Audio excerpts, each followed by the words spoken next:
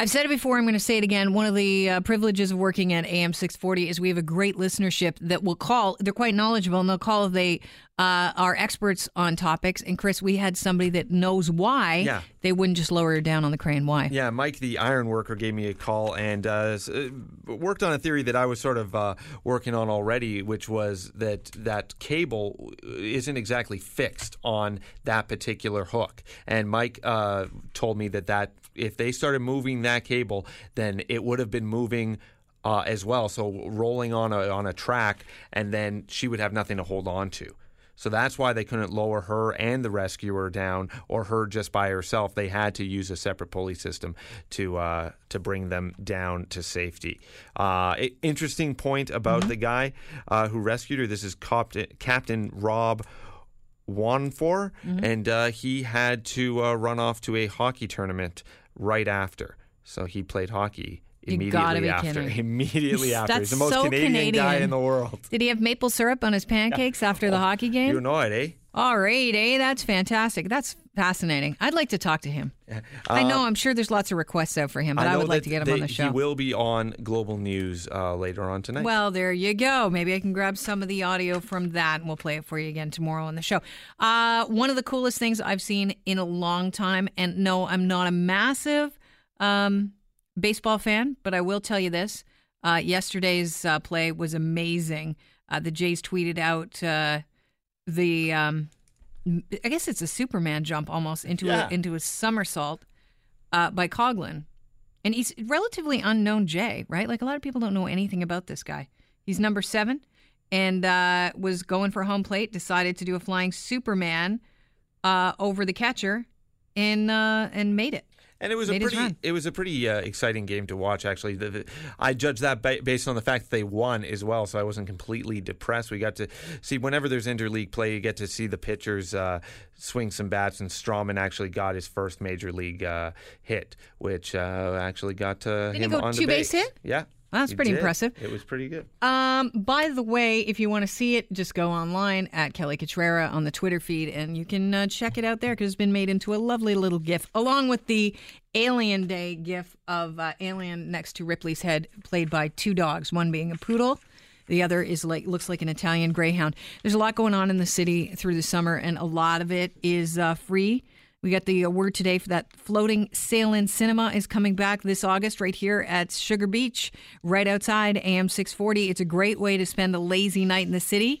And the opening show, I don't know why it says August, but the opening show is July the 12th, and it's going to be this movie. Wayne's World, party time, excellent!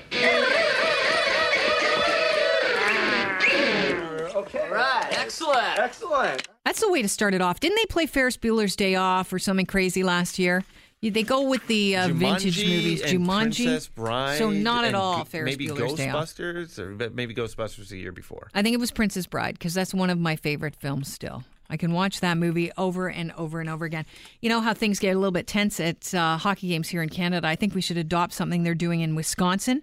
You know, the parents have to take respect on the rink classes. This happened out of Wisconsin in a little town called Glendale. Their little league posted a sign right on the batting cage. On the back, is that what it's called? The batting cage? The back of the cage, the fence. Okay. Yeah, the fence. Please remember, these are kids. This is a game. Coaches are volunteers. Umpires are human. Your child is not being scouted by the Brewers today. It's really cute. I like that. I think we should do more things like that. Speaking of people doing things more frequently, they did a recent survey, and people are preferring to pay by plastic over bills when paying for things when they're out. You know what? It sounds terrible, but I was downtown the other day going to a restaurant, as I said, and a ridiculously overpriced restaurant, the Carbon Bar. So I was walking near Moss Park, which you might know around Queen Street East. Yeah, don't walk around Moss Park barefoot. I don't think I'd walk anywhere in the city barefoot. That includes Sugar Beach. I just want to throw that out. It's the city. Ew. But people would legitimately, ask if you got change to spare. And I could get away with saying, I don't carry cash. Yeah. Oh, it's going to be a hard time to be a bum these days. Yeah. I don't know if bum's the right word. A hobo. Yeah, that's not too old-timey. It's also a hard time to be a Canadian when it comes to the Americans, you know that the U.S. Commerce Secretary Wilbur Ross said Tuesday he was hoping to get the softwood lumber dispute with Canada out of the way before the NAFTA renegotiations began. And then he started to blame Canada for not resolving the issue sooner. And he kind of said, we're bad neighbors. They are a close ally. They're an important ally. They're generally a good neighbor. That doesn't mean they don't have to play by the rules. What do you mean by generally a good neighbor?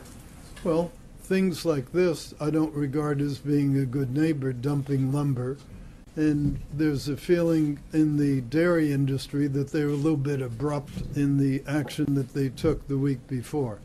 The Canadian government said that those are unfair tariffs, and each time the case was brought to an international court, Canada won its case. What do you answer to this? I had nothing to do with the prior cases. I'm confident that this case is a good case. You know, put tariffs on dairy too? The problem with dairy isn't that they're dumping dairy products in the U.S. The problem is the reverse.